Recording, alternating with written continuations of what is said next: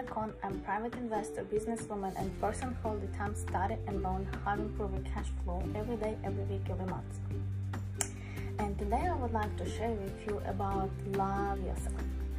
I think we need to remember what we're thankful for. We need to respect what we have. We need to remind myself what I have, what I really appreciate. Because I think if you look at kids, they always happy. They always full of energy. They full life, and they just very open. They don't hide it anything. And I think adults need to learn how to be kids again. And because kids very open. If kids so happy, they tell you, I'm so happy, and you will know.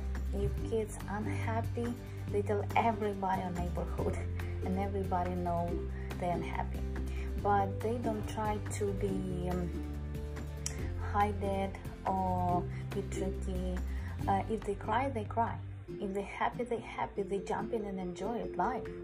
So, and I think they kind of, if you give a candy, they will enjoy and full day, so happiness and friends good and toys good, everything. So I think you never can hear from kids about, hey, I have so big ribs, or I don't have a pretty color of my ear, or something like stupid stuff like this.